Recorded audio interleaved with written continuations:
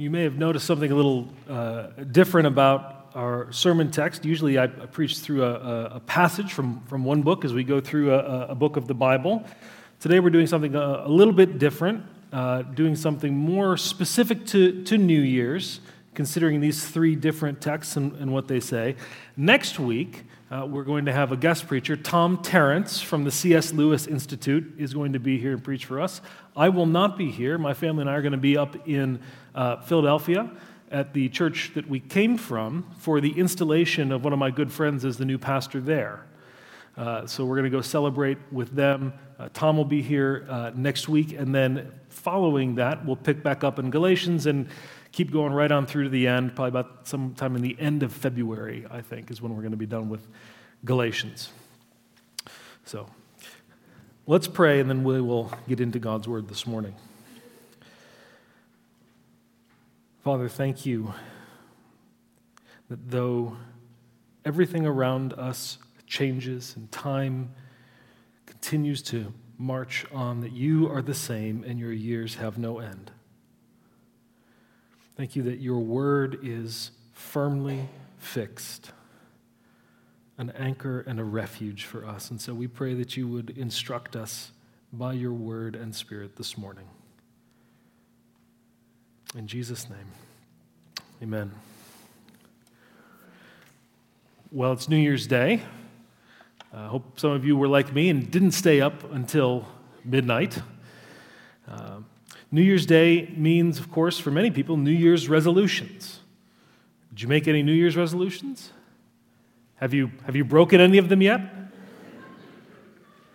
Consistently, the most popular New Year's resolutions seem to be things that have to do with personal health or self-care, diet, exercise, weight loss, stress management, so forth. Those are certainly good things to commit to. But as Christians, of course, we know that the Bible says that physical training is of some value, but we are to train ourselves to be godly because godliness has value in all things, holding promise both for the present life and the life to come. So when Christians make New Year's resolutions, we may understandably lean into this idea of training or disciplining ourselves for godliness. Spiritual New Year's resolutions may look something like this. Does this sound familiar? I'm going to pray more. I'm going to read the Bible consistently. I'm going to give more. I'm going to serve more. I'm going to share the gospel more. I'm going to find victory over this besetting sin. I'm going to cultivate this godly virtue. And that doesn't just happen at New Year's. These are just the kind of resolutions that we make all the time in our spiritual lives. And these seem like good things, ways to train ourselves for godliness. But I have a concern about them. Let me explain.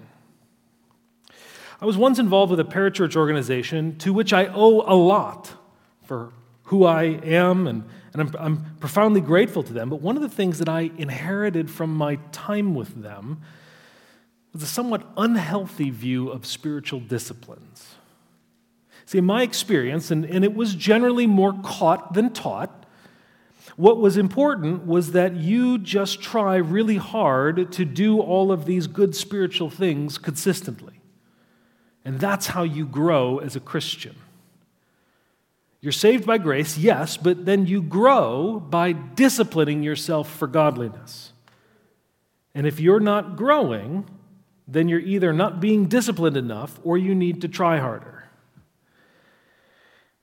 While much of these things was instructed to us, when we were given quite a bit of teaching on how to practice these spiritual disciplines, there was precious little said about how, if at all, they related to Christ and his gospel. And that's my concern.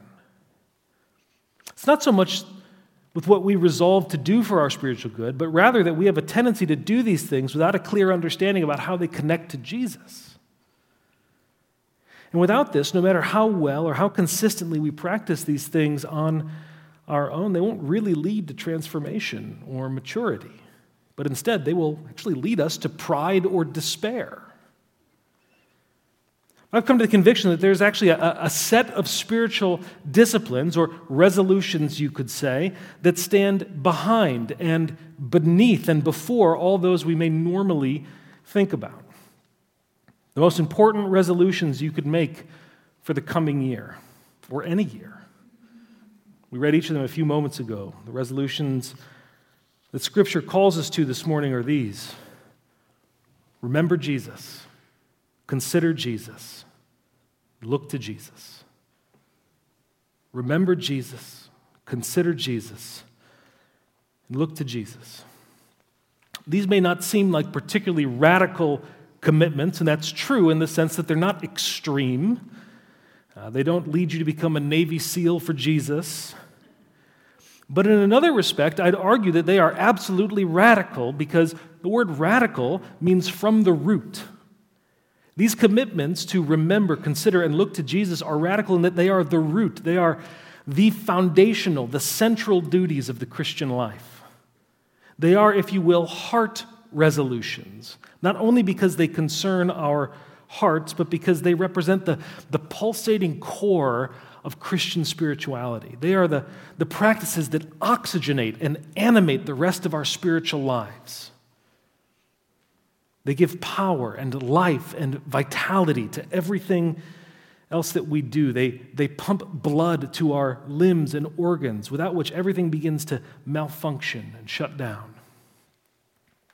And as we go, you'll notice there's quite a bit of overlap in these ideas: remembering, considering, looking. And in fact, as we will find, they overlap so much that we may well say they're just three ways of talking about the same basic thing, the same basic idea, this one grand central duty in the Christian life: to behold and abide in the risen Lord Jesus. So we'll look at each one of these resolutions in turn, starting with 2 Timothy 2:8. Remember Jesus. Again, 2 Timothy 2:8. Remember Jesus Christ, raised from the dead, descended from David. This is my gospel.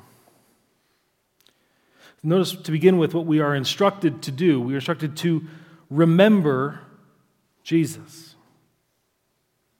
Remember Jesus. Really? Was Timothy, Paul's young protege, his apostolic delegate, his partner in gospel ministry, was Timothy really somehow in such danger of forgetting Jesus that Paul felt it necessary to remind him that he had to take care to remember Jesus? No, I don't think that's what's going on here, of course. I think it's not so much that he's calling on Timothy to remember Jesus because he's in danger of forgetting him, so much as it's Paul calling Timothy to call something to mind intentionally, consistently, to consciously reflect on something. And then what we are called to remember, reflect on, intentionally, consistently call to mind is Jesus. There's, of course, much that we could set ourselves to remember about Jesus, but want to focus on the two things that Paul says here. He says, remember Jesus Christ, raised from the dead, and descended from David. I'm going to take those in reverse order. First, we remember Jesus, who is descended from David. This may seem like an odd thing to call out here. Wouldn't it make more sense to say, remember Jesus Christ crucified for your sins? Of course, that's certainly true, and Paul absolutely says that elsewhere, and it's affirmed repeatedly through the New Testament. But what's so important about being reminded that Jesus was descended from David? To begin with, it reinforces what we've just celebrated at Christmas, that Christ was truly human. He did not merely appear to be human. There are some places in Scripture where angels come and interact with people, and they appear to be human beings. But while they appear to be human, they are not human. They're not descended from anyone. They're not born. They don't die. The angels who appear to be human might look like us, but they are different creatures altogether. But this isn't the case with Jesus. Jesus didn't merely appear to be human. He was truly human. He had a genealogy with ancestors. He had a human body and soul. He has DNA. He needed to eat and sleep. He was, as Hebrews 2 says, made like us, fully human in every way, in order that he might become a merciful and faithful high priest in service to God, and that he might make atonement for the sins of the people. And later in Hebrews, we read that because Jesus is like us in every way except for sin, that we have a high priest who can sympathize with our weaknesses. So to remember that Jesus was descended from David is to remember that he was and is truly human, a faithful high priest like us in every way except for sin, who can sympathize with our weaknesses and temptations because he too was weak and tempted. It's a reminder that no matter how alone you feel, Jesus can sympathize because he truly experienced the same things.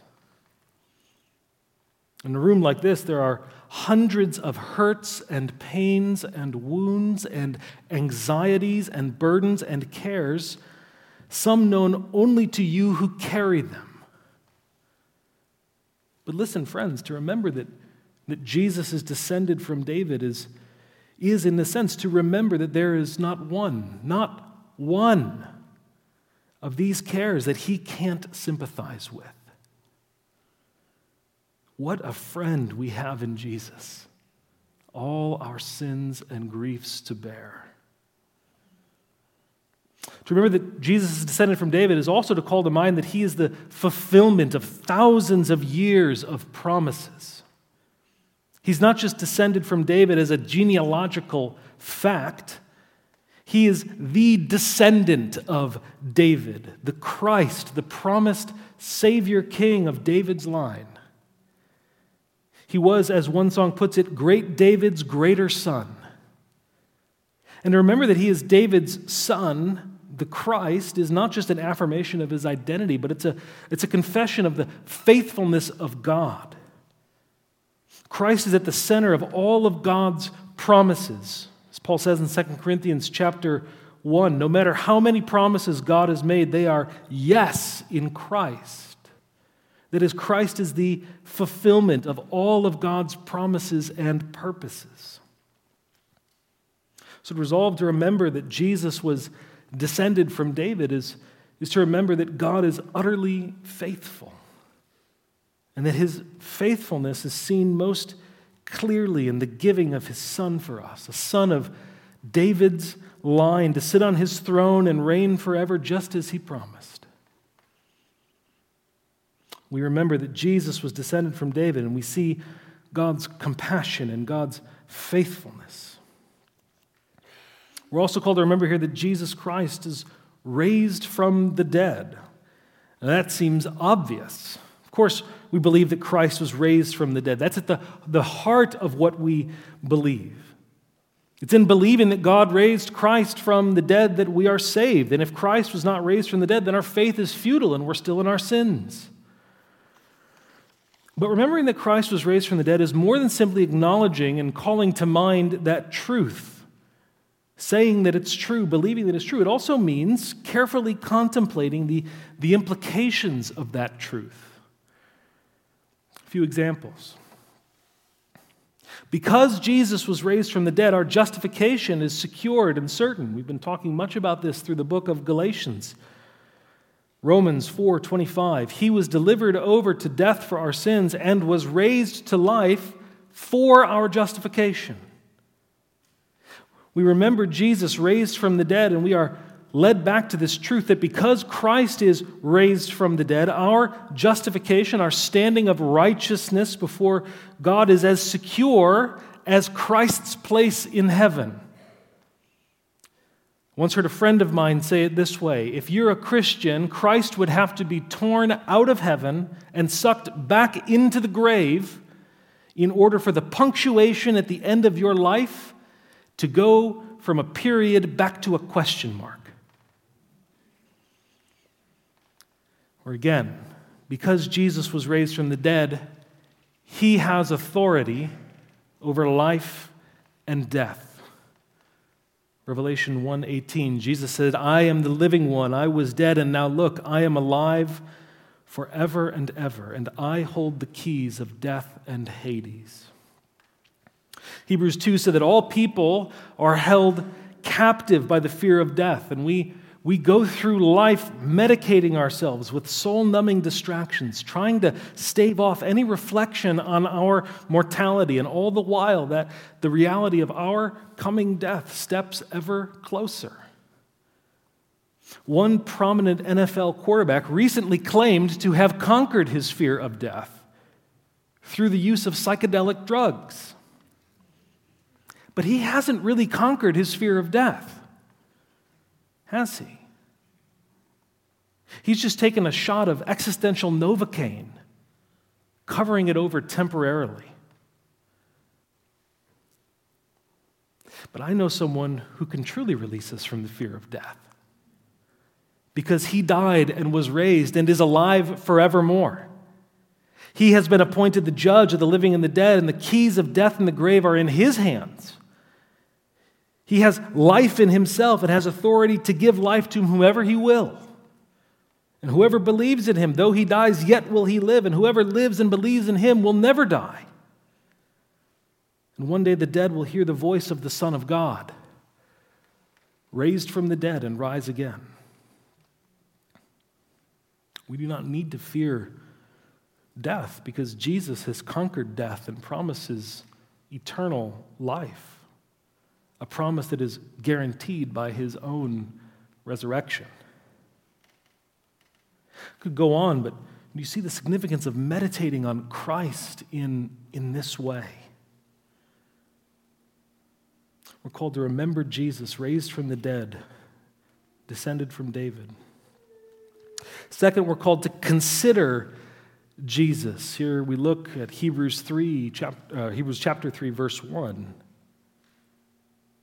Therefore, holy brothers and sisters who share in the heavenly calling, fix your thoughts on, or as other translations put it, consider Jesus, whom we acknowledge as our apostle and high priest. Here again, there's something that we are instructed to do, to consider Jesus, that is to fix our thoughts on Jesus. That word consider, what the NIV, our translation translates as fix your thoughts on, means to take careful notice, to contemplate, to reflect on, or we might say to meditate on. Notice the author here is not using this statement as a way to share the gospel with non-Christians, asking them to consider the claims of Christ. That's a good thing to do, but that's not what he's saying here. Rather, he's calling on Christians. He calls them holy brothers and sisters who share in the heavenly calling. He's calling on Christians to consider Jesus, to fix their thoughts on Jesus. That is, the idea of considering Jesus is not something that we do only when we become Christians or in order to become Christians. Rather, the whole of the Christian life is one of considering Jesus, fixing your thoughts on Jesus. What then are we to consider about Jesus? Again, there's much that we could say, but I'll limit myself to these two things that the verse in particular calls our attention to. We're to fix our thoughts on Jesus, whom we acknowledge as our apostle and high priest. First, we're to consider Jesus as our apostle. And this is really interesting. It's the only place in Scripture where Jesus himself is called an apostle. But it makes sense. An apostle is one who is sent as a representative of another to fulfill a mission. And there are dozens of times through the Gospels that Jesus speaks of himself as the one who was sent, or says, the Father has sent me. We just read an example of that on Christmas Eve in Galatians 4:4. God sent his Son. To consider Jesus as our apostle means to reflect on him as the one whom God sent to be his full and final messenger. As we read in Hebrews 1, in the past, God spoke to our ancestors through the prophets at many times and in various ways, but in these last days, he has spoken to us by his Son. In this sense, it's another way of affirming that Jesus is the great prophet promised to Moses, one sent from God to instruct the people and speak God's word. But Jesus isn't only the messenger, he's also the message. He not only speaks the word of God, but he is the word of God, the word made flesh. He both proclaims God's gospel and is himself God's gospel. And as such, there's no one who can more perfectly or completely reveal who God is. John 1:18 says, "No one has ever seen God, but the one and only Son, who is himself God and is in closest relationship with the Father, he has made him known." Jesus is the image of the invisible God, the exact representation of his nature. He so perfectly and completely reveals God that he can say, "If you have seen me, you have seen the Father." And that is very crucial for us to dwell on, because we are so prone to think that God is different than he is. That God is somehow not quite like Jesus. Jesus is God's good side. He's the one that defends us from a God who maybe isn't quite as good as we might hope. But to consider Jesus as the great apostle, as we are called to do here, is to confess that there is not another God hiding behind Jesus who is different from him. That is to say that what Jesus is like, God is like. Jesus perfectly reveals the Father's heart, a God gracious and compassionate, slow to anger and abounding in steadfast love and faithfulness. We're also called here to consider Jesus as our high priest. We probably don't spend a lot of time thinking about Jesus in this way, not least because in general that title, high priest, doesn't mean a whole lot to us in our everyday lives. But it was extremely important for the people of Israel. And this language of priesthood and this priestly language is used consistently to describe Jesus, and especially so in the book of Hebrews. Hebrews 5:1, we read that the principal duties of the high priest were to represent the people in matters related to God and to offer gifts and sacrifices for sins. The high priest acted as a mediator between God and the people. But every human high priest was ultimately weak, imperfect, sinful, and mortal.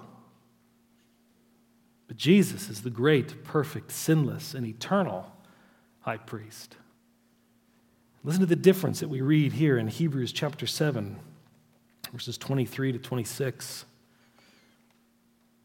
Now there have been many of those priests, these human high priests, there have been many of those priests since death prevented them from continuing in office. But because Jesus lives forever, he has a permanent priesthood. Therefore, he is able to save completely those who come to God through him, because he always lives to intercede for them. Such a high priest truly meets our need, one who is holy, blameless, pure, set apart from sinners, exalted above the heavens.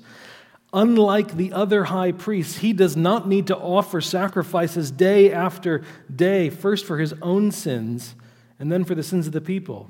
He sacrificed for their sins once for all when he offered himself. And again, Hebrews chapter 10, verses 11 to 13. Day after day, every priest stands and performs his religious duties. Again and again, he offers the same sacrifices which can never take away sins. But when this priest, that is Jesus, had offered for all time one sacrifice for sins, he sat down at the right hand of God. Jesus truly and permanently represents us to God as our advocate. He offers a true and permanent sacrifice for sin in his own death in our place. And the upshot of all of this, the author of Hebrews tells us, is that he is able to save completely those who come to God through him, because he always lives to intercede for them. Because Jesus is our great high priest, we can be confident that there is a final and fully sufficient atonement that's been made for our sins, and that we have a permanent advocate and representative before God. We don't need to worry that our high priest, the one who knows us, the one on whose good side we find ourselves, we don't need to worry that he's going to die off or be voted out of office. And when we show up, we'll find someone who doesn't know us, who hasn't interceded for us, or has neglected to atone for us. We'll find Jesus, who lives forever to save to the uttermost those who come to God through him. Consider Jesus. Fix your thoughts on Jesus, our apostle and high priest. And then third, we are to look to Jesus. Look to Jesus. Hebrews 12, starting in verse 1 again. Therefore, since we are surrounded by such a great cloud of witnesses, let us throw off everything that hinders and the sin that so easily entangles, and let us run with perseverance the race marked out for us, fixing our eyes on Jesus, the pioneer and perfecter of faith. The instruction here is to fix our eyes on Jesus, or to look to Jesus. Idea closely related to what we just read in Hebrews 3, that we are to fix our thoughts on Jesus. Of course, the point is not to physically look to Jesus. The language of sight here is not the sight of the eyes, it's the sight of faith. Just as Paul says right now, we walk by faith and not by sight. So it's not a looking with our eyes, but it's the heart's contemplation and reflection on and beholding of Jesus. What about Jesus are we to fix our eyes on? And as before, there are many things that we could mention here. But look just at what Scripture calls our attention to in this passage. First, we're to fix our eyes on Jesus as the pioneer of faith. What does that mean?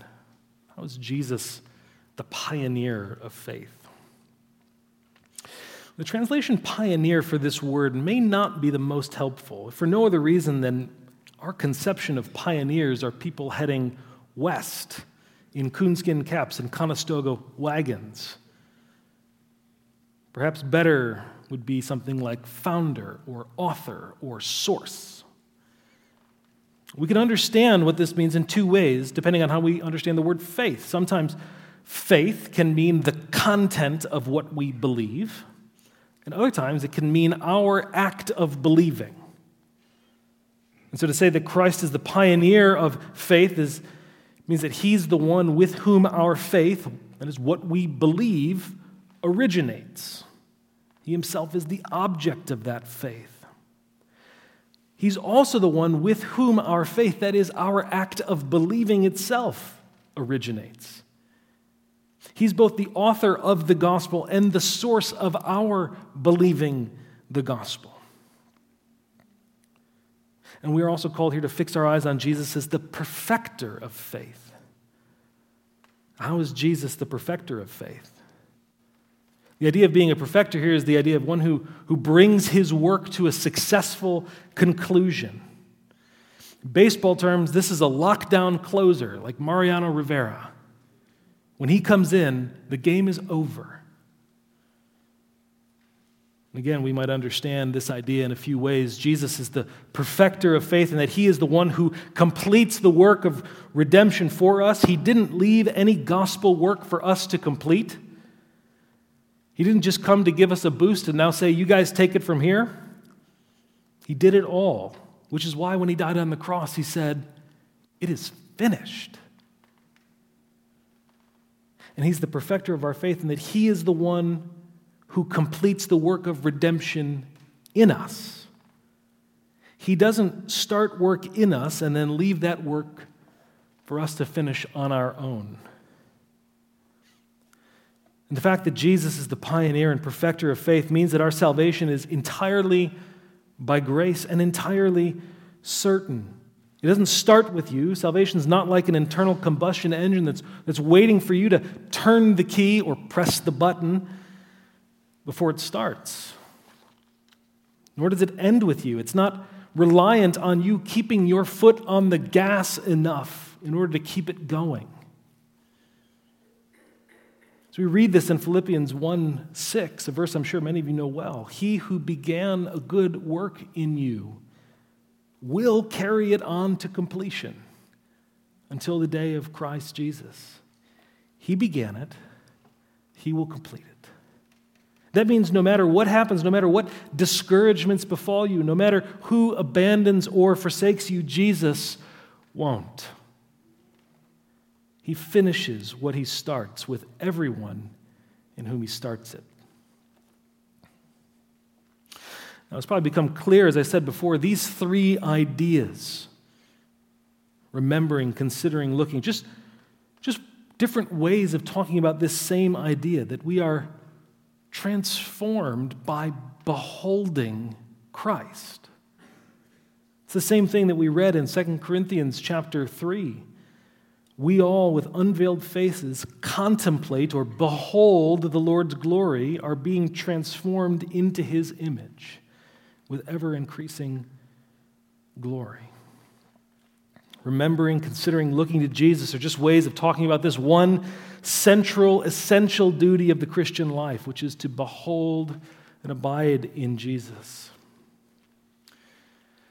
Now, how does this affect the way that we think about making resolutions for our spiritual good and growth?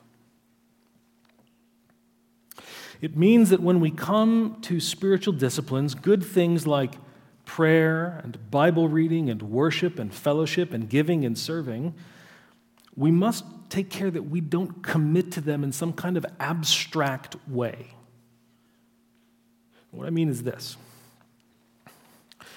We may well make a resolution that we're going to pray more or read the Bible more, but we do so apart from a conscious understanding of how those things relate to Jesus. And we commit to them because, well, we're supposed to do that. And if we do that, it just means that we'll grow. We know they're for our spiritual good, so we just commit to do it. But left in this sort of ill-defined territory, all our attempts at spiritual obedience will lead to one of two outcomes. Either they will become a source of boasting. I haven't missed a day of my Bible reading. I pray for an hour a day. I fast twice a week. I give tithes on everything I own. I'm not sinning like other people. You'll be filled with pride at your spiritual accomplishments. Or it will lead to a crushing burden. I haven't lived up to the commitments and resolutions I made to be a better Christian. I haven't read my Bible as much as I want to. I haven't prayed as much as I want to. And you'll be laden with guilt at your failure to live up to this standard of obedience. Or to put it differently, to make such spiritual resolutions outside of the context of a clear connection and relation to Jesus and his gospel is effectively to place yourself under a new, self-created, self-imposed law. So we've been studying in the book of Galatians. That's a dead end.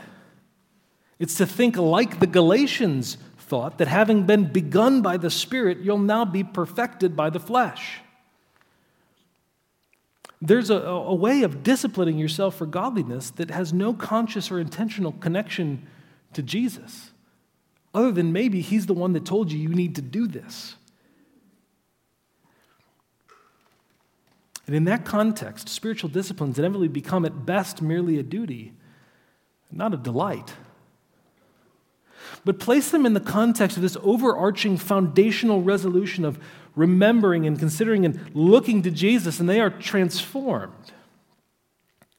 Bible reading no longer is just something I have to do because I have to have a quiet time when I wake up in the morning.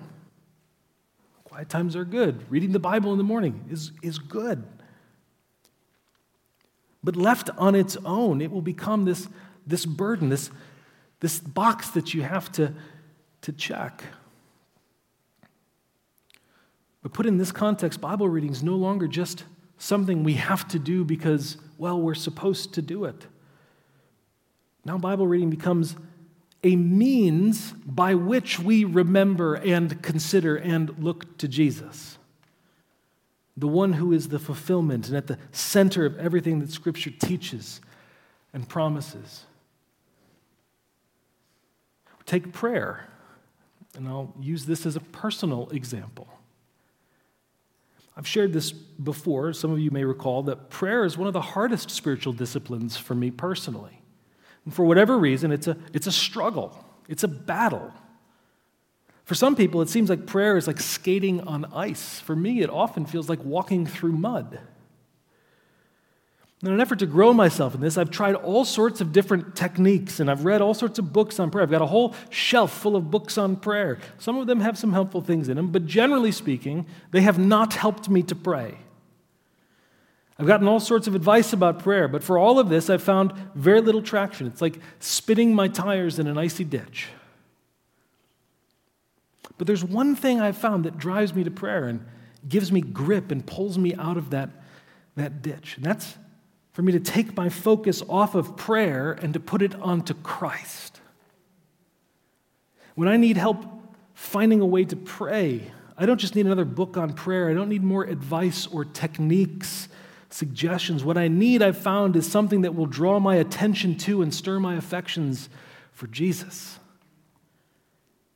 If I try to pray by thinking hard about prayer and trying harder to pray, I can never seem to get any traction. But if I understand that prayer is not just an abstract duty, but it is a means by which I am looking to Jesus and receiving from His fullness grace upon grace, I'm thinking less about prayer and more about Christ, and prayer no longer seems like a duty, but a delight. You see the difference? So left to themselves, these resolutions to be more spiritually disciplined become either a source of boasting or a crushing burden. But if we understand them not as bare duties in themselves, but as the means by which we behold and reflect on and enjoy Jesus, then they suddenly go from being burdensome to life-giving.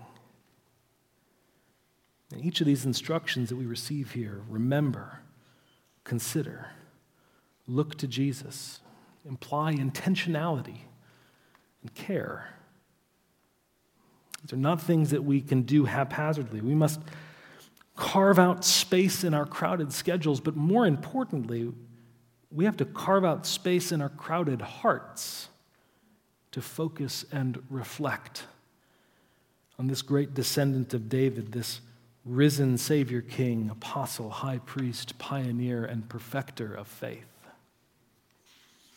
Let me give you a few specific suggestions as to how you might do this. It's certainly not the only ways, and these are not intended to be commands that you are to obey as a new law. These are merely suggestions for how you might practice this.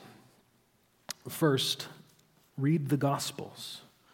So many people commit to reading through the whole Bible in a year, and that's certainly an admirable goal and one that I would commend to you in some circumstances, but there's nothing that makes reading the whole Bible in a year more spiritually virtuous or beneficial than reading a smaller section of the Bible more deliberately. So what if you committed yourself to reading through the Gospels again? Not in a hurried way to check a box on a Bible reading chart, not to make it by the end of 2023, but slowly and carefully with the purpose of seeing afresh who this Jesus is who perfectly reveals what God is like.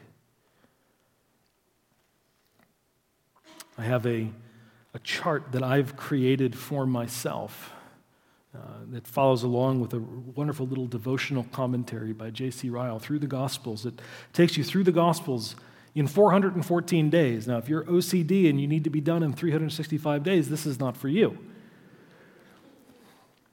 414 days and read through the Gospels slowly, passage by passage, thinking not primarily, what is this saying that I need to do to change, but thinking, who is this Jesus who is revealed here in the Word?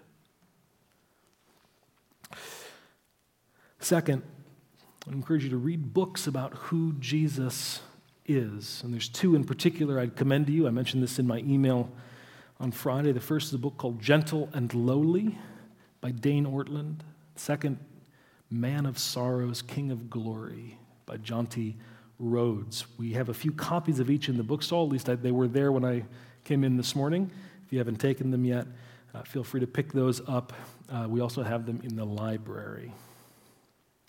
These are the kinds of books that are precious because of how they point us to Jesus and cause us to meditate more on who he is. Third, I'd prioritize gathering with the church weekly. In one sense, that might appear to be self-serving. I'm a pastor. Of course I'm going to tell you to come to church every week. And you all are here, so maybe I don't need to tell you this, but we need one another to help each other remember and consider and look to Jesus. So left to myself, my vision of Jesus may become clouded and skewed. I'll begin to think of him other than what he is. I need others to help me call to mind and meditate on what is actually true about him. When we gather together in the church, it's not like a movie theater. We're not just coming as discrete individuals who all happen to be watching the same show. We're teaching and encouraging and instructing and comforting one another. It's part of the reason why being physically present here is so important. We need to be here to help one another look to Jesus. So whatever other resolutions you make for your spiritual good this year, friends, resolve to remember and consider and look to Jesus. These are the core of what the Christian life is about. These are the most important disciplines, resolutions that you could make for this year, or indeed every day. And in so doing, we will be transformed into his image with ever-increasing glory. Let's pray.